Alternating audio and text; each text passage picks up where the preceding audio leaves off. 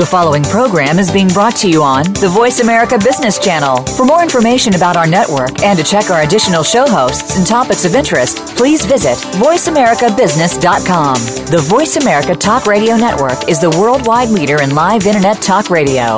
Visit voiceamerica.com. The views and ideas expressed on the following program are strictly those of the host or guests and do not necessarily reflect the views and ideas held by the Voice America Talk Radio Network, its staff, and management.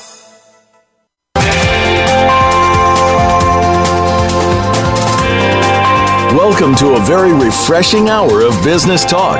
This is the extended supply chain of the future with Game Changers, presented by SAP. The best-run businesses run SAP. You'll hear from the innovators who know how to use game-changing technologies and business strategies to transform industries. And importantly, they will discuss how these technologies and strategies can shake up the status quo in your company's future and help your organization move in exciting new directions. Now, here's your host and moderator, Bonnie D. Graham. Welcome, welcome, welcome. If you want to run with the Game Changers, you know I'm going to promise you're in the right place because you always are here with Game Changers Radio. Welcome to the debut of our newest series. We recently debuted Future of the Future with Game Changers. The week after that, we debuted it was Future of Cars with Game Changers, and today it's Extended Supply Chain of the Future with Game Changers. So why all this talk about the future? Well, let me just do a quick definition of the word future in case you're wondering, and then we'll get started with today's topic. The future is defined as the time or period of time following the moment of speaking or writing. As soon as I paused, that was the future while I was saying, yes, time regarded as still to come. Some people still believe a gypsy can tell you your future. We have a much better solution here on Game Changers Radio. So tune in every fourth week this series will be on for insights from the experts about extended supply chain. Can it be an exciting topic? We say yes. Can it be lively? Yes. Can we have great conversations about it? Yes. Will you learn a lot? Guaranteed. So the buzz today, chain. Welcome officially to our new series where we will cover extended supply chain fundamentals, the implications on the buyer's journey, the impact on your organization's alignment and accountability, and the struggle to measure its influence on your bottom line. That last one may matter most to you. Why this series? Extending the supply chain is a topic of growing concern to businesses all over the world, especially with the rapid growth of digital transformation. You hear it all the time. That's what we're going to be talking about, especially today. So join us over the coming months to learn what this means for your business and perhaps more importantly for your industry. What a great panel we have today, starting off with the gentleman at SAP who is sponsoring this series. It's Rick Imber, I-M-B-E-R if you want to look him up. He's the National Vice President for the Extended Supply Chain Center of Excellence at SAP. And Rick has sent me a really interesting quote from Sam Walton. Those of you who are very young out there or around the world and don't know, Sam Walton, was an American businessman and entrepreneur, best known for founding the retailers Walmart and Sam's Club. Come on, you've all heard of those. So here's the quote. There is only one boss, the customer, and he can fire everybody in the company from the chairman on down simply by spending his money somewhere else. Rick Imber, congratulations and welcome to your new series. How are you today? Well, I'm doing wonderful, Bonnie. Good morning to you. Good morning. Are you excited? We have so much to talk about. Are you very excited about this, I hope? I'm super excited. It's a great day to kick off this new series, and it couldn't be with a better group of people. So I'm ready and thrilled. Okay, so now you sent me a quote from Sam Walton. It's a great quote. It could apply to so many topics, but specifically for supply chain, extended supply chain. Why did you pick this quote to open the show, Rick? Well, first of all, it's a very famous quote. If you go out and look up famous quotes, it's usually at the top of the list. And one of the things I was trying to figure out is when was this said? And I had troubles figuring that out. You'd think you should be able to find anything on the internet nowadays, but I would envision he probably said this 20, 30 years ago, but I'm kind of guessing. But I envision that he said this as it was basically just brick and mortar stores, and people come in, and if they don't like their shopping experience, they'll go elsewhere. And it's a very, very true statement. But I thought, boy, if he did say it 20 years ago, whatever it was, how insightful, because I think it has only gotten more and more and more true as the years go on. So here in 2016, as customers have unprecedented access to information and prices and data and new products and new services and new shopping experiences and 10 different ways to order something from a particular customer, I think, like I said, this statement is more true than ever. Customers are fickle. Their loyalty is at an all-time low because with a tap of a button, they can go elsewhere. So I think it's good for us to remember what Sam Walton said and say, man, the customer is in the driver's seat always, now more than ever. That's why I picked it, and we'll talk about that today, how the extended supply chain and this fickle customer is really changing business. Thank you very much, Rick. Great intro. And it's interesting, as you were speaking about the quotas from so long ago, as so many of the quotes are that our panelists send us. And wouldn't it be nice if there was something that you or the other panelists say on today's show that is quotable in 10 or 20 years? Wouldn't that be a lovely thing?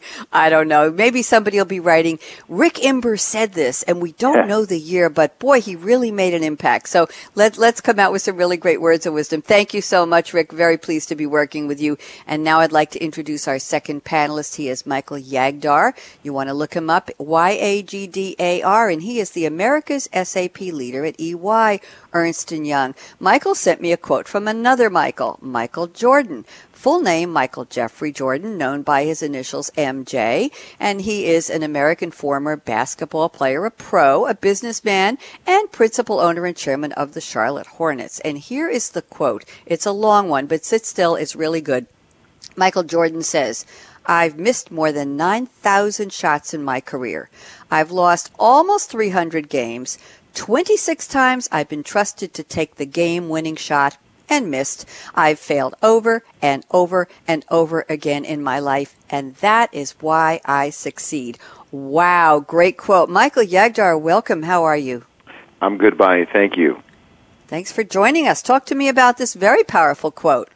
It's a great quote. And I'll first start out by saying I'm from Chicago. So Michael Jordan has had a huge influence on me growing up watching the Bulls for years and years, bringing all those championships to Chicago. And so many times with my team and the people that I work with, I use sports as an analogy. It's an analogy for life, and many of the elements of what makes you successful in sports makes you successful in life and in business. And what I love about this quote is his courage. He has no fear. He's willing to take on a challenge. And it's okay to fail. That's okay. Mm-hmm. He knows he's going to fail, but ultimately that's what makes him better and better. And I take that as a great segue into our discussion today. There's a lot of uncertainty out there, but the companies that have the ability to have courage, to not have fear, to try, to fail, but ultimately to succeed, in my mind, will be the companies that will prosper in the future. And Michael Jordan is the first one to admit that he's failed, and actually the one to have the humility to say I've failed, and have the ability to say that's okay. I learned from it and I get better. I just think that's a great way to live your life as an individual, and ultimately for a company to have the humility to understand how to succeed and how to fail, how to learn and how to get better. And that's why I love Michael Jordan. I mean, his success and his championships are undeniable. His gold medals, his NCAA championships at North Carolina, his championships with the Bulls, and a lot of what made him successful. I try to embody myself and try to become a great team player every single day with my team. And I think as a leader, you need to be able to demonstrate that you have no fear, you have courage, you're willing to learn and get better every single day. So, Bonnie, that's why I love this quote, because it gives me the courage every single day to keep on trying, to learn from my failures and get better. And I think it's very relevant to all our speakers and callers on the call today. Thank you, Michael. Very thoughtful and insightful. And I wanted to say that we have another series called Innovating Innovation with Game Changers. And one of the things that comes up all the time, Michael, is fail fast, fail often, pick yourself up, dust yourself off, find out what went wrong, try it again, try it differently. Don't keep making the same mistakes. And it sounds like Michael Jordan certainly perfected that. I really appreciate it. And, you know, it's interesting. We ask for opening quotes just as an icebreaker, Michael. And sometimes we end up with these great words of wisdom that are words to live by. And I think you've provided us with both. So thank you very much. Very thoughtful. And welcome to the show. And now I'd like to bring on our third panelist. It is Richard Howells, Howells. He drives the market direction and positioning of SAP's supply chain management solutions. And Richard has sent me a title of a song, a title of an album. Think back 1964. Think about the guy with the, I don't know if he's wearing a hat, but a lot of curly hair and a guitar kind of rasping into the microphone. I know you're all thinking about Bob Dylan because I certainly am. And here's the quote, "The times they are a-changin'." Anybody who's too young to remember Bob Dylan, shame, shame, shame. He's still making really good music. He's an American singer, songwriter, artist, and writer who has been influential in popular music and culture for over 5 decades. And that's memorable, and that's what we all wish we would be memorable that long. Richard Howell, "The times they are a-changin' indeed." Welcome back to Game Changers. How are you, Richard? Fine, thanks, Bonnie. Thanks for having me back. Oh, delighted. So talk to me. Interesting. Are you a big Bob Dylan fan? I am a Bob Dylan fan, but I didn't realize that song was made before I was born. Oh, I'm so sorry. Well, it wasn't made before I was born. And I have a feeling there might be at least one other person on this call who remembers that. Okay, so now that you've embarrassed me, go ahead, Richard, talk to me. It was only just before I was born. But there you go. There you go. I think truth time. The whole concept of change is always happening, and more so now than ever. I mean, digital transformation means change in business. Rick gave a great quote from Sam Walton, and it was talking about changes in the way we deal with customers, how we sense demand. But we also see changes in the way that we need to design and make and finished goods. And also that we see changes in the way that we deliver goods and services. So this whole digitalization of our supply chains and of our businesses means change. And I thought the times they are a-changing summed that up perfectly. I think so, too. Thank you so much, and very nice to have you back. When were you last on? Do you remember the series you were on? We have 21 different... around the Internet of Things. The Internet of Things. We have 21 series, and I think Internet of Things is now close to the end of its second season, and I'm hoping they come back. So it's been a while. Well, very, very good to cross paths with you again, and thank you so much. Great quote. Okay, let's circle back to Rick Imber. Now comes the hard stuff, Rick. You know what I want to know. Because this is part of the Umbrella Show, Coffee Break with Game Changers, I'd like to know, what are you drinking today? Or what's in your cup? What was in your cup New Year's Eve? It really wasn't that long ago. So talk to me. Yeah, I'm not sure I remember what was in my cup New Year's Eve.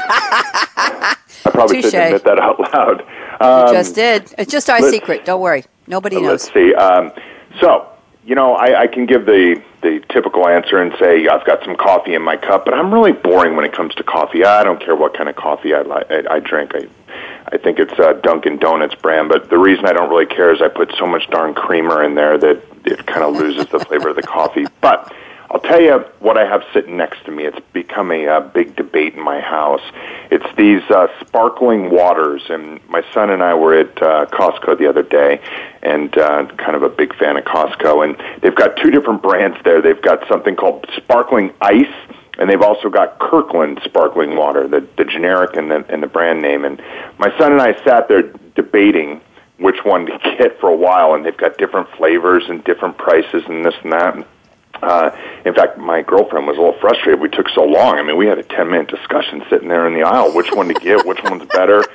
And so I am sitting here drinking what my son won the battle, and his favorite is Sparkling Ice. So I'm drinking Sparkling Ice, and it is a delicious flavor called Peach Nectarine.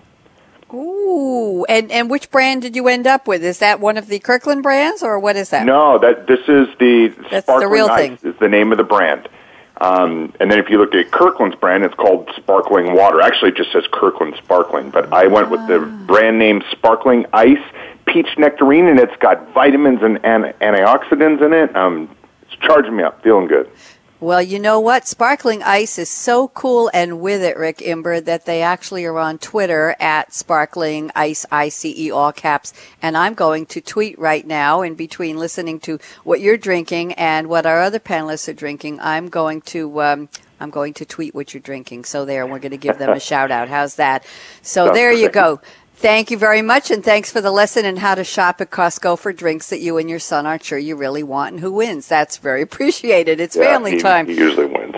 Well, we won't admit that, nor will we admit that you drink boring coffee some of the time. Michael Yagdar, what are you drinking right now, or what would you like to be drinking after the show?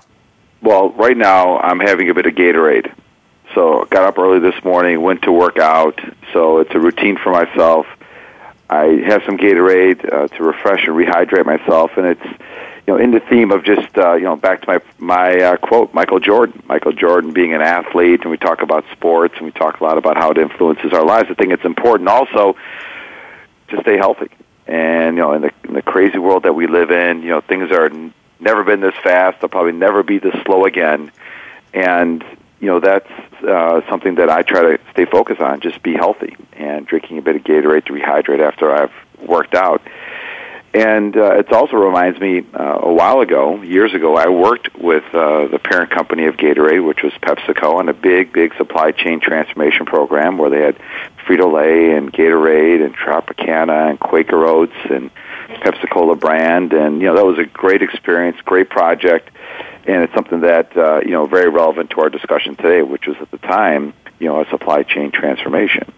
And so, Bonnie, I'm just having some Gatorade. It's orange flavored, and just enjoying it after a workout this morning. Thank you very much. You sound incredibly healthy, and I envy you. There you go. Richard Howells, what are you drinking today? Inspire me. Go ahead. Okay, so I'm sitting here in snow-covered Boston, or just outside of Boston. So my workout this morning, Michael, was shoveling a foot of snow off my drive. So I've just come in from there, literally 15 minutes ago. So anything hot is what I'm drinking at the moment.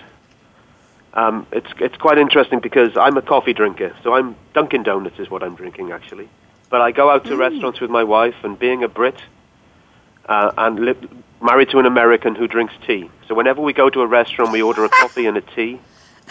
And quite stereotypically, I always get served the tea, and she always gets served the coffee. So I'm a British coffee drinker.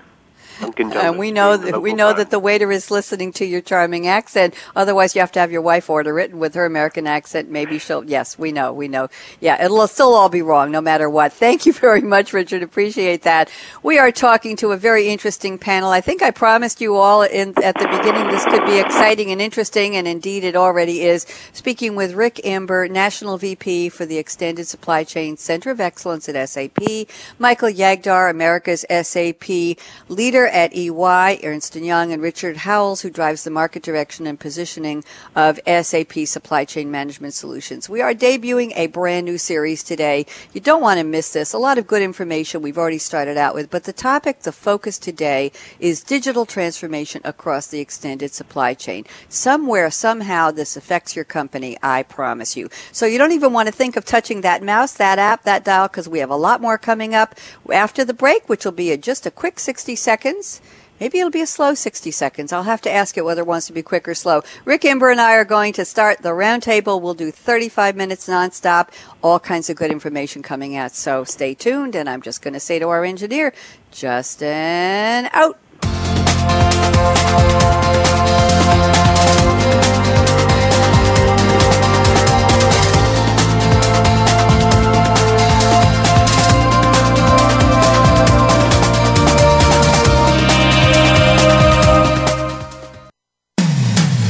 When it comes to business, you'll find the experts here. Voice America Business Network.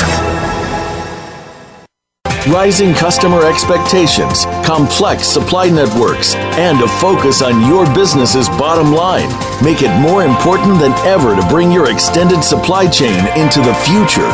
Your extended supply chain is one of the most critical components of your business success.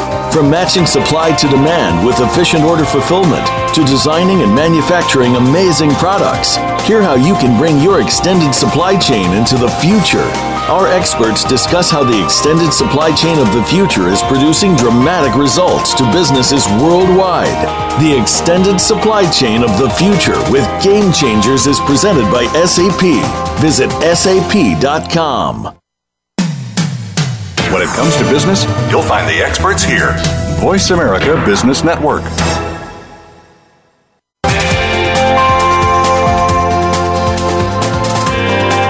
You're listening to the extended supply chain of the future with Game Changers, presented by SAP. Email your comments and questions to bonnie.d.graham@sap.com. And you're invited to tweet during and after the live show at Twitter #SAPRADIO. Now, let's get back to the extended supply chain of the future with Game Changers. We are back, and if you just tuned in, this is the debut of our newest series, as the young man just said, Extended Supply Chain of the Future with Game Changers Radio, and that's a mouthful, but we have a lot to say. So we're going to kick off the roundtable portion of the show now with Rick Imber, and let's see, Rick told me before the show a couple of interesting things. He said just about every business on the planet is either transforming the way they do business or they need to. And then he adds, either you go digital in all of your business processes or, wait for it, your competition will come in faster, cheaper, and probably with better quality. Rick Imber, that's a very terse warning to laggards or fail to adopting companies out there. So talk to us. Why is this so important? Well, first of all, let's talk about that word digital. So I remember, everybody's been talking about the digital enterprise and the digital core and digital. And I remember my first thought was, we've been doing digital forever. I don't really get the big deal. I mean, heck, we've had PLCs, programmable logic controllers, and EDI and electronic documents. I'm like, that's all digital. And what exactly are we talking about here? Well, when you think about the extended supply chain, and at SAP, we define that kind of very broad. We talk about not just traditional supply, demand, and fulfill topics, traditional supply chain topics, but we really say, this is all integrating and needs to be tightly woven with design, produce, and operate, how to design great products and manufacture them and operate your facilities. And what's happening is we're really seeing that we're able to support not just one little point thing like EDI or PLCs or DMS, but we can really manage end-to-end business processes across the entire extended supply chain. Companies can do this 100% digital.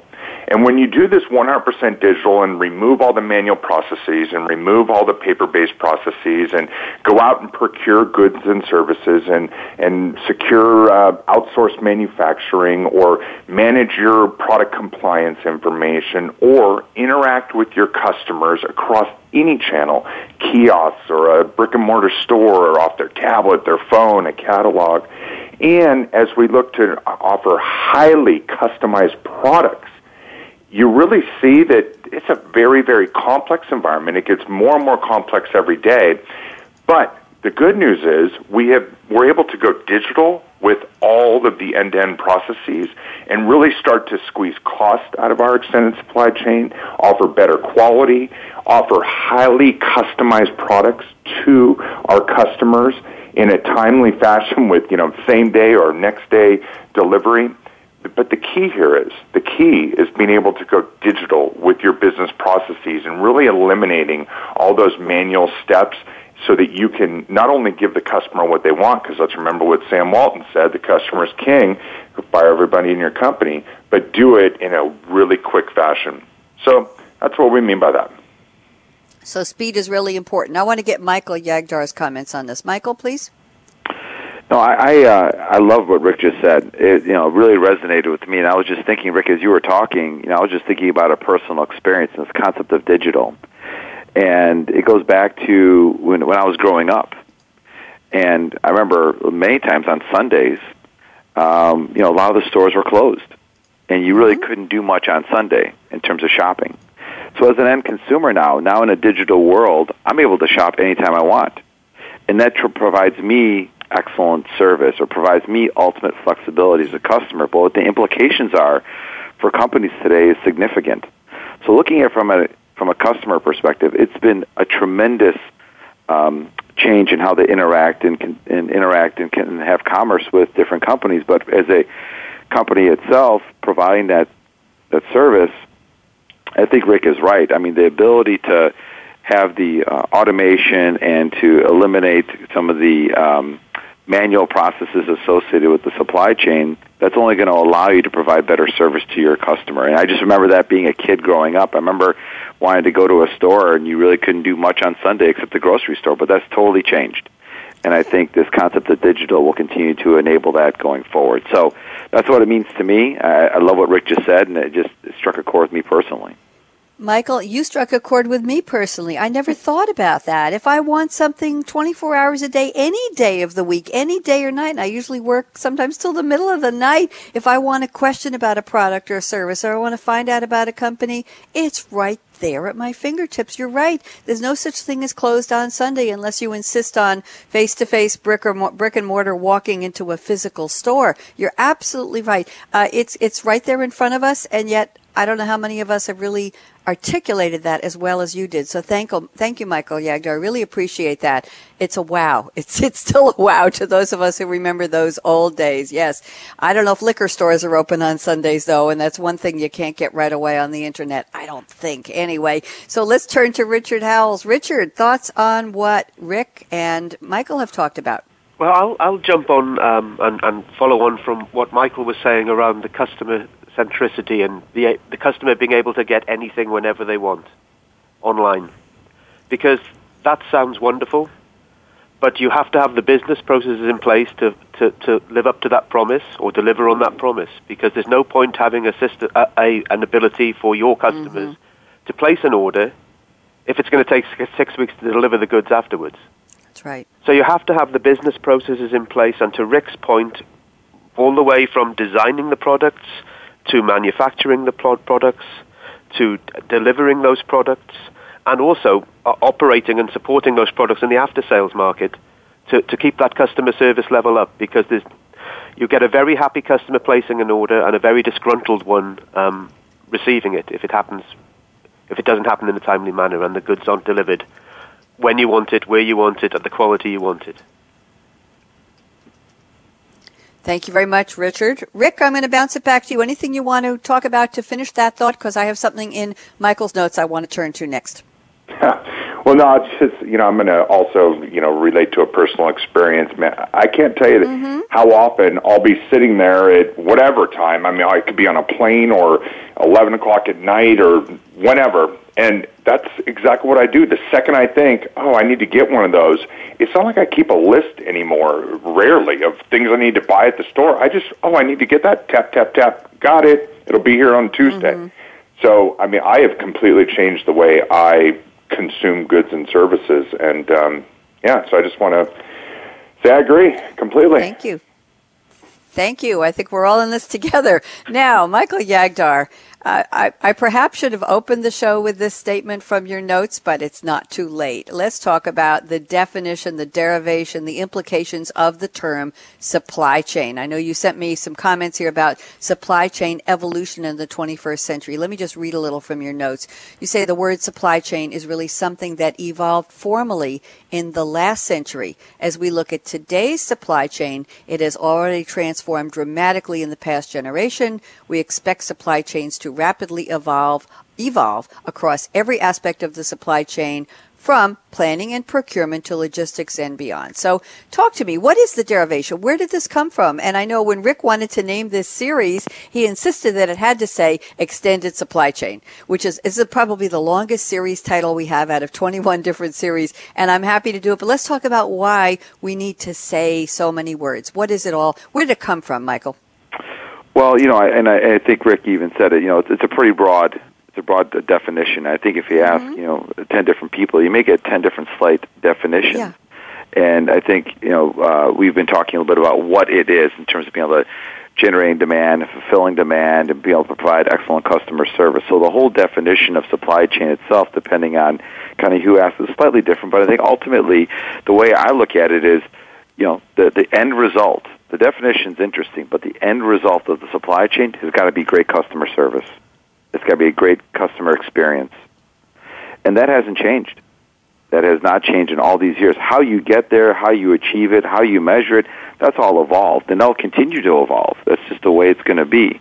But ultimately, that's the North Star, is ultimately an excellent customer experience in terms of providing a quality product at a quality price and living up to your commitments in terms of delivery and fulfilling the demand. So the definition continues to slightly evolve, but actually the end result is the same in terms of excellent customer service, and that's really what we see more and more is, people are demanding instant service in near perfect quality, and you see that every single day. And if you think about the evolution of supply chain and how it's going to, and that's really the essence of the question, what's going to happen, in the 21st century and beyond, there's a lot of things to look at. And then, we've got a lens being kind of more of a North America view, but globally it's going to change as well, too. So as an example, right now about 55% of the world's population lives in cities, urban areas. And by 2050, that's going to increase to almost two-thirds. 66% of the world will be living in major metropolitan areas around the world. So just think about the implications of supply chain in actually fulfilling that customer experience. And I think that's, if you look at that as being the trend, you think about the goal being excellent customer service, I think you look at how supply chain is going to evolve to meet that. So, Bonnie, hopefully that's helpful. That's just my personal perspective. It has, and I'm going to get the other panelists to chime in, but I want to take it one step further. Let's talk about supply chain customization, Michael, because your notes also say many companies are finding that one-size-fits-all value chains cannot accommodate the needs of their diverse and evolving market, and we've talked about that. So supply chain customization, what does that actually mean? If you were giving a test to a young person in business, say, give me your definition of supply chain customization, what would they be saying? Well, I think, if you look at it, and Gartner, by the way, does a nice job of talking about this trend as well, too, being kind of one of their mega trends, kind of they call it the customer one or the marketplace of one or the customization. I think it comes down to, there's three legs of the stool when you're operating a business. There's operational excellence, product innovation, and customer intimacy. And I think what you're seeing is that the true differentiation continues to come to customer intimacy. So the supply chain of one or the marketplace of one or the customization of the supply chain really continues to focus and get dialed in on customer intimacy in providing goods and services at the time that you think that they want them, at the right price and at the right level of service. So again, I think it all revolves around customer intimacy as being the differentiation for companies today, and supply chain specialization or the customization is really just enabling that. Thank you very much. Richard Howells, love to get your POV on this. What do you think? Well, I think Michael is right around the ultimate goal of any supply chain and any business is customer satisfaction and customer service, but I see us doing it not with chains anymore, but with networks. Mm-hmm. We see networks of suppliers spread all around the world. It is a global sources of supply, and having a network of suppliers to manage the risk and mitigate and minimize risk. If one supplier fails, there's an alternative source of supply. We're seeing outsourced manufacturing and manufacturing networks, so that many companies that we deal with do hardly any manufacturing now, and it's all outsourced, and they focus on their brand and marketing, for example. But you have to have visibility and collaborate across that network or across that supply chain of manufacturers to have full visibility of what's going on so that you can satisfy that customer service. And the other area of networks that I'm seeing evolving and which will be a big push moving forward are the network of assets.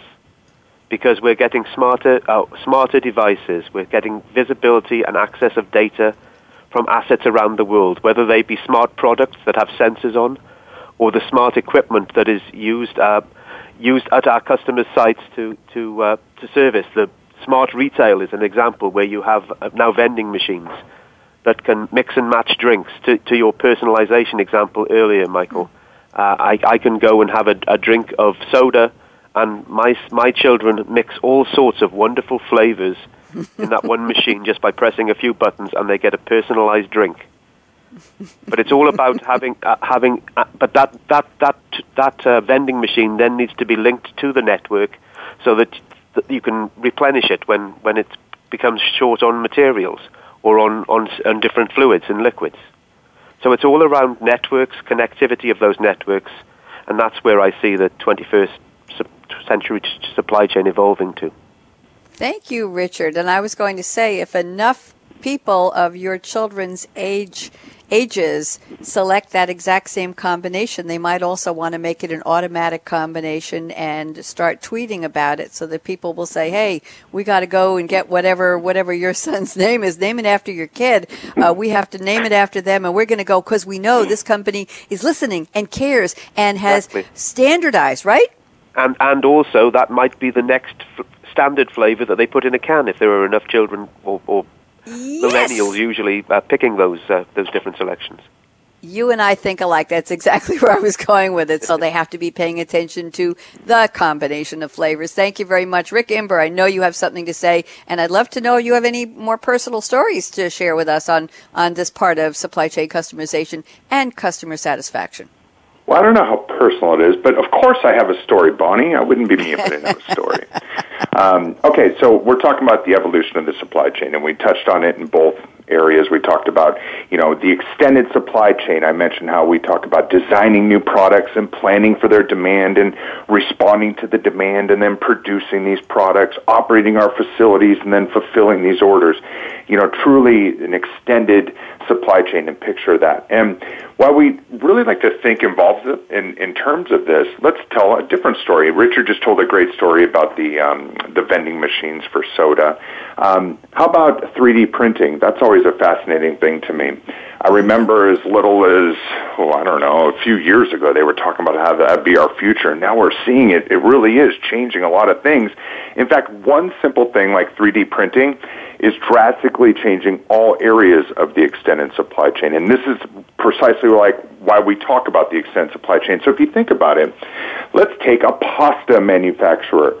You can now 3D print pasta. Now, in the old days, they might make 5 different kinds of pasta and get orders from restaurants or orders from retail facilities or wholesale, and they would send it out. Well, now that you can 3D print pasta, you could put actually a 3D printer in a restaurant.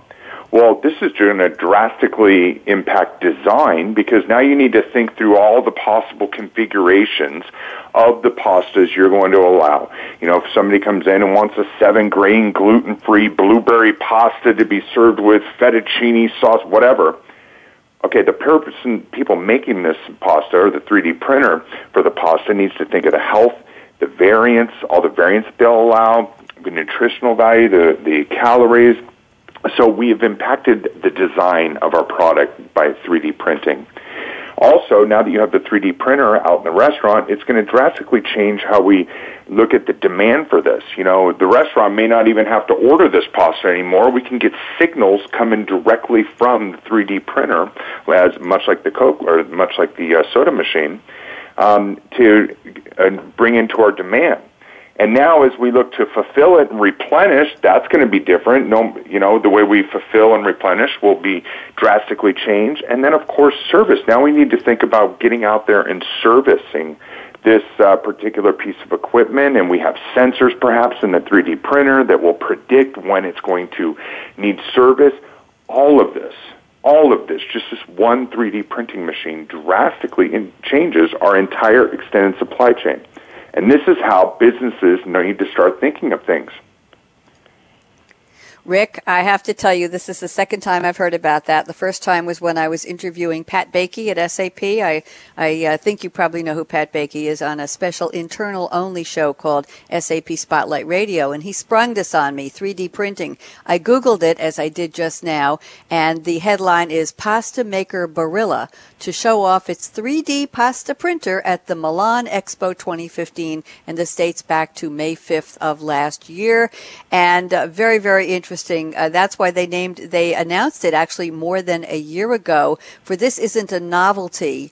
The pasta printer could actually take up a significant role in our everyday diets. And my comment to Pat, and I tweeted this, Rick, was, I will never look at pasta the same way again. It's crazy. I don't want my pasta coming out of a plastic printer. I'm just sorry. That's just, Rick, that's just wrong. Do you agree? That's just wrong.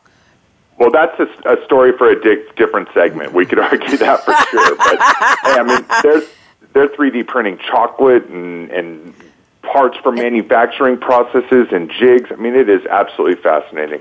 And lipstick, too. There was a young lady at Harvard who was doing some research about 2 years ago who was 3D printing lipsticks. And everybody wanted to know how she was going to get all those color variations in there with the materials for the lipstick and how it was going to come out spreadable. But maybe that's something for farther down in your series. Michael Yagdar, you want to add one more story before I move on, or anything you have to say about this? I'll tell you what, I got another story, but let's move on. Okay. And hopefully, we can go to a spot where I can tell my story, but let's move on. All right, I'm going to move on to Richard Howells' comments. Richard, you sent me a lot of statistics, and we love numbers here. So let's talk about, you say, 77% of executives believe that big data, and you didn't just capitalize the B and the D, you capitalized the whole thing. Big data, or maybe I did that in my notes, will be a disruptive technology for supply chains this year in 2016. So talk to me, Richard Howells. Which executives are these? Who is the 77%, and are they right? Well, I think they're right, because digitization is the creator or the friend of big data. I mean, when we talk about digitization of demand, we talk about getting visibility of not just orders and forecasts that we've got in the past from customers, but also the sentiment analysis.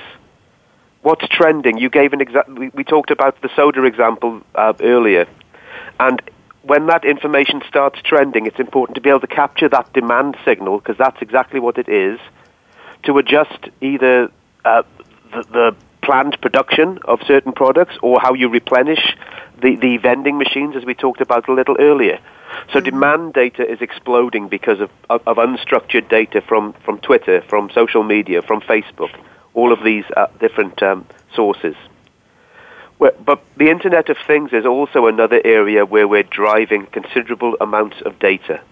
Now I have a Fitbit on my hand at the moment, and it can send a message to my iPhone and probably to somewhere on a cloud 100 times a day of how much exercise I'm doing or not doing, as the case may be. But all of the devices in business are also sending information back with relevant information that has big data. If you think of a truck driving down the road, there are hundreds of sensors on that truck. And some of it is sending information regarding the maintenance of the truck. Or it could be about the tire pressure. Or it could be about the content inside the truck that's falling below a certain temperature, which means the materials of the goods are being damaged. But all of this is generating enormous amounts of data. And it's not the fact that we have lots of data that's the challenge, it's what we do with all of this data. This big data. So it really is the time where all of this data is now available, and it's having the tools in place, the analytical tools, the predictive tools in many cases, to turn that data into information. And the information and the data is different for the different roles that play in an organization.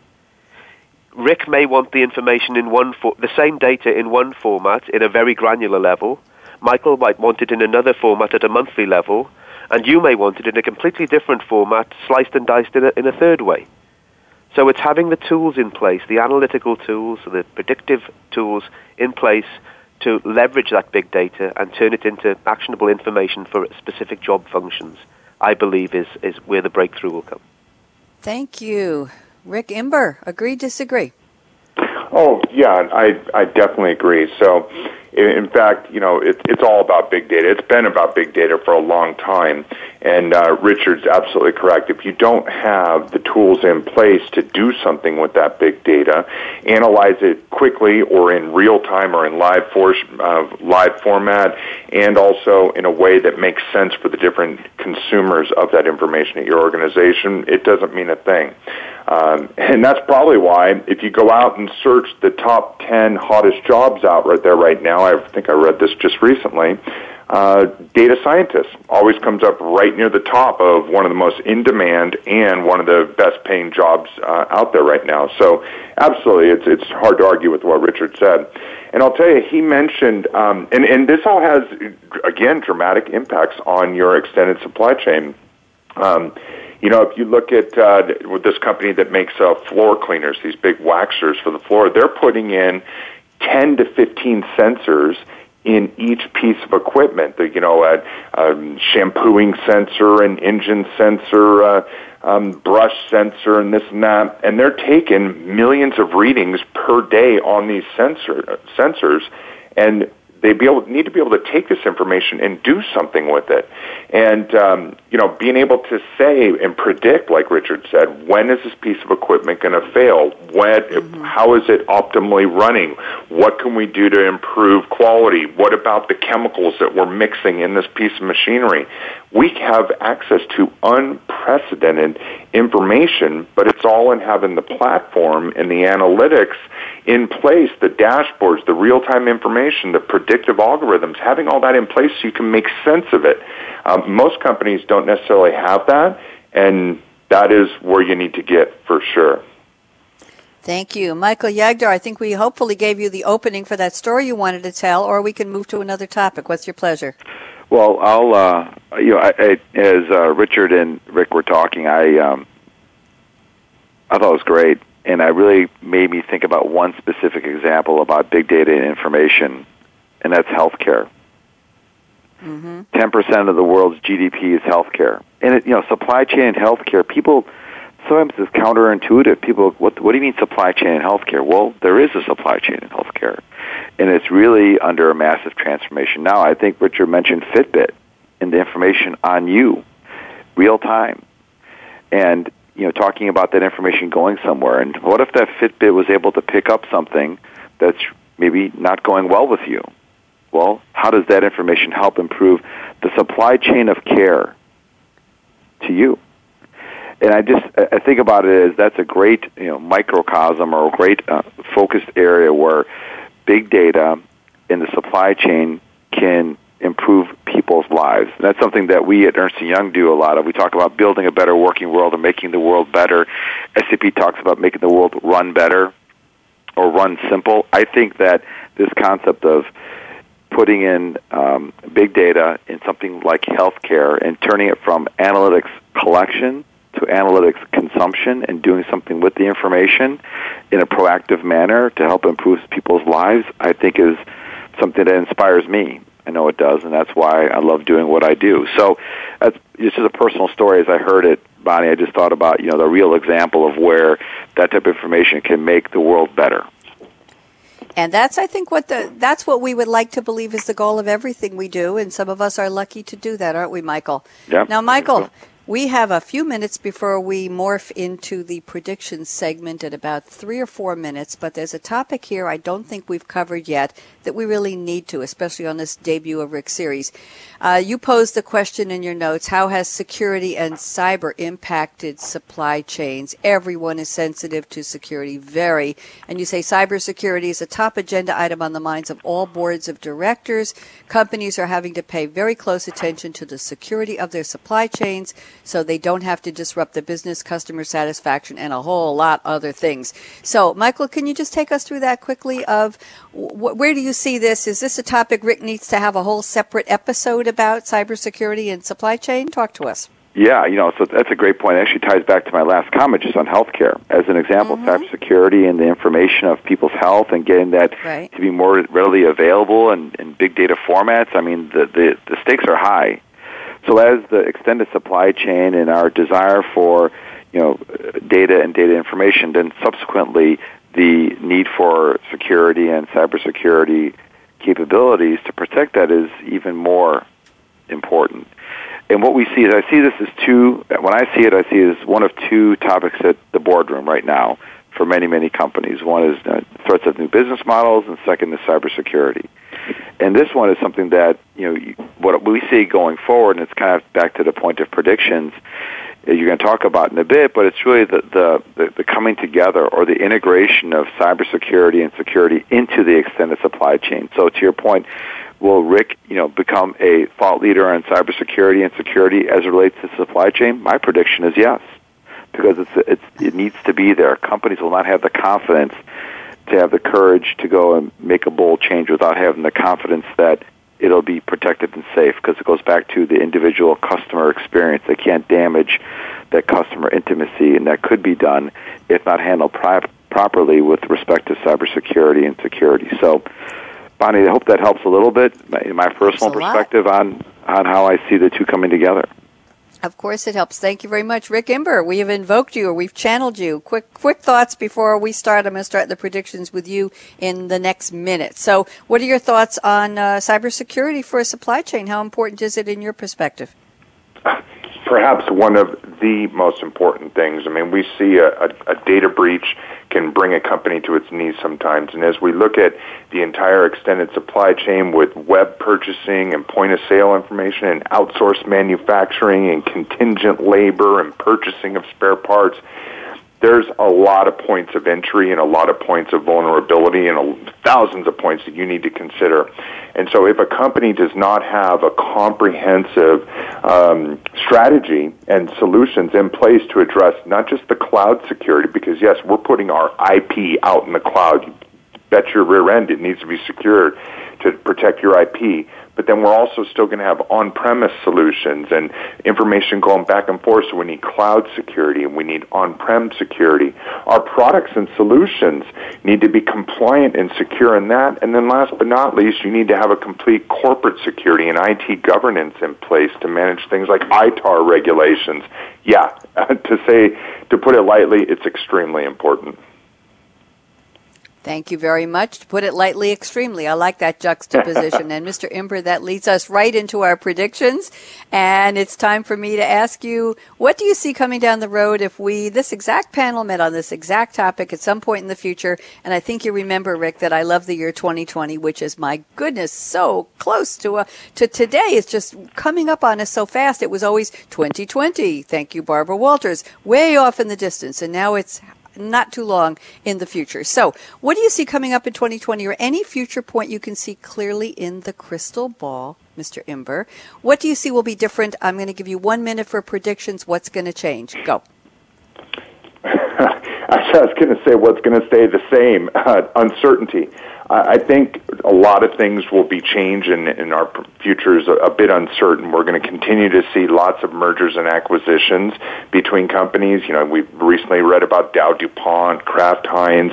These have dramatic impacts on the extended supply chain. You need to make sure you have a infrastructure in place to support M&A. We're going to see economic volatility, at least here in the near future, with the strong U.S. dollar, El Nino, resource scarcity. In fact, resource scarcity would be my last one, whether you're talking about environmental and social responsibility or compliance. I just see a lot of uncertainty in the future, and I know that's maybe even a cop-out. I wish I could just point to one thing and say, this is going to happen, and people would be quoting me for the next 20 years, as we mentioned earlier, but uncertainty is what I'm going to point to. Well, I appreciate that. That's a very bold and honest statement, and I hope that you're going to schedule an episode around security issues, because I think we've agreed it's very important. So I'll look forward to seeing that on your editorial calendar. And now let's turn to Michael Yagdar at EY. Michael, I can give you just about 1 minute for predictions. 2020 or any time you see in the future, go. I think what Rick said was great, just because there is a lot of uncertainty, and I was going to just Google predictions from 100 years ago or 50 years ago. What did they say? I'm sure there was something similar. So the more things change, the more they stay the same. And what always comes back to me is the customer experience. Those companies that are truly focused on the customer experience and the customer intimacy will win. And I'll give you a specific example. There is a store in Chicago. It's called ABT. It's a consumer retailer store. It started in the city of Chicago as a small shop, and they have provided excellent customer service for going on 70-plus years. They've grown and grown and grown as a single store in a very competitive environment. They make a great customer experience, so whenever I want to buy a toaster, I know where to go. I'm going to ABT. And I just shared with you, Bonnie, to say the prediction that I have is those companies that really focus on that North Star of customer experience will ultimately survive and thrive. Wonderful. Thank you very much. Richard Howells, I saved a minute for you. Predictions, please. Okay. Well, I think one of the big things that has to happen is that omnichannel fulfillment has to catch up with omnichannel sales to be able to deliver on that promise. Because I think we're going to be in a world where everything is digitized. Everything and everyone is connected, so all of the assets will be connected, all the people will be connected, all the companies will be connected through the Internet of Things. I believe that there'll be much more ability to share and collaborate, because as everything moves to the cloud, it should be easier to collaborate and share with the appropriate security, to the earlier point. And I think everyone will be looking for a personalized experience. I think that's not going to change. I think it's going to be more and more, and the people that can come up with unique ways of differentiating themselves with their customers is going to win. Thank you very much, all three of you. Rick Imber, I saved 1 minute for you to give us a preview of what's coming up next. Your show will be back on air in a couple of weeks. So what's coming up next on Extended Supply Chain of the Future with Game Changers? Rick Imber? So what we're going to do is we're going to go through the different pillars of the extended supply chain. We're going to get into demand-driven business planning and response and supply orchestration and fulfillment. Then we'll get into design, manufacturing, and operational excellence. We're going to dive deeper. That's what's coming next, Bonnie. Thank you, Rick. And I want you to promise me that you will bring interesting, engaged, lively, and fun panelists like the two you invited today, Michael Yagdar at EY and Richard Howells at SAP, because this was, I thought, a really good conversation. And Rick, we want to make sure everybody knows that Extended Supply Chain of the Future is a very interesting topic, and we can have very interesting conversations. So you agree with that, Rick? Absolutely. And we'll even try and have a couple surprises for the listeners coming up. So be sure and tune back in. I love that. Thank you very much. So a shout out from me to Rick Imber for signing up for this series. We're so delighted to have you on board as your own series. Yes, it is a very important topic, and we will make it interesting and lively. We've been talking about digital transformation across the extended supply chain. Hope you all gleaned some information from this. And let's see what we've got. My quick predictions are Tuesdays, 10 a.m. That's this time slot. Here are the 4 shows that will alternate times, alternate weeks. Social Selling with Game Changers, The Future of the Future with Game Changers, The Future of Cars with Game Changers, and Extended Supply Chain of the Future with Game Changers. And coming up, I'll be back on air in 1 hour, and that time slot today is Digital Industries Changing the Game. Next week, it'll be Business Network Innovation, with Game Changers, and the week after that, Financial Excellence with Game Changers. And Wednesday, of course, Coffee Break with Game Changers. I'm Bonnie D. Graham. Thank you so much to everybody who tweeted. Really appreciate it. Rick, a shout out to Shane on your team for working on this episode, and a shout out to Justin and the Business Channel team for getting us on the air. Here's my call to action. Fasten your seatbelt. What are you waiting for? Go out and be a game changer today already. Let's see how New Hampshire works out, kids. Stay tuned. I'll talk to you in an hour. Bye-bye.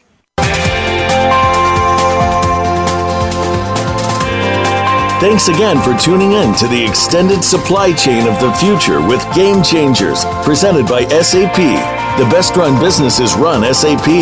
To keep the conversation going, tweet your questions and comments to Twitter hashtag #SAPRADIO. Please join host Bonnie D. Graham again Tuesdays at 7 a.m. Pacific Time, 10 a.m. Eastern on the Business Channel.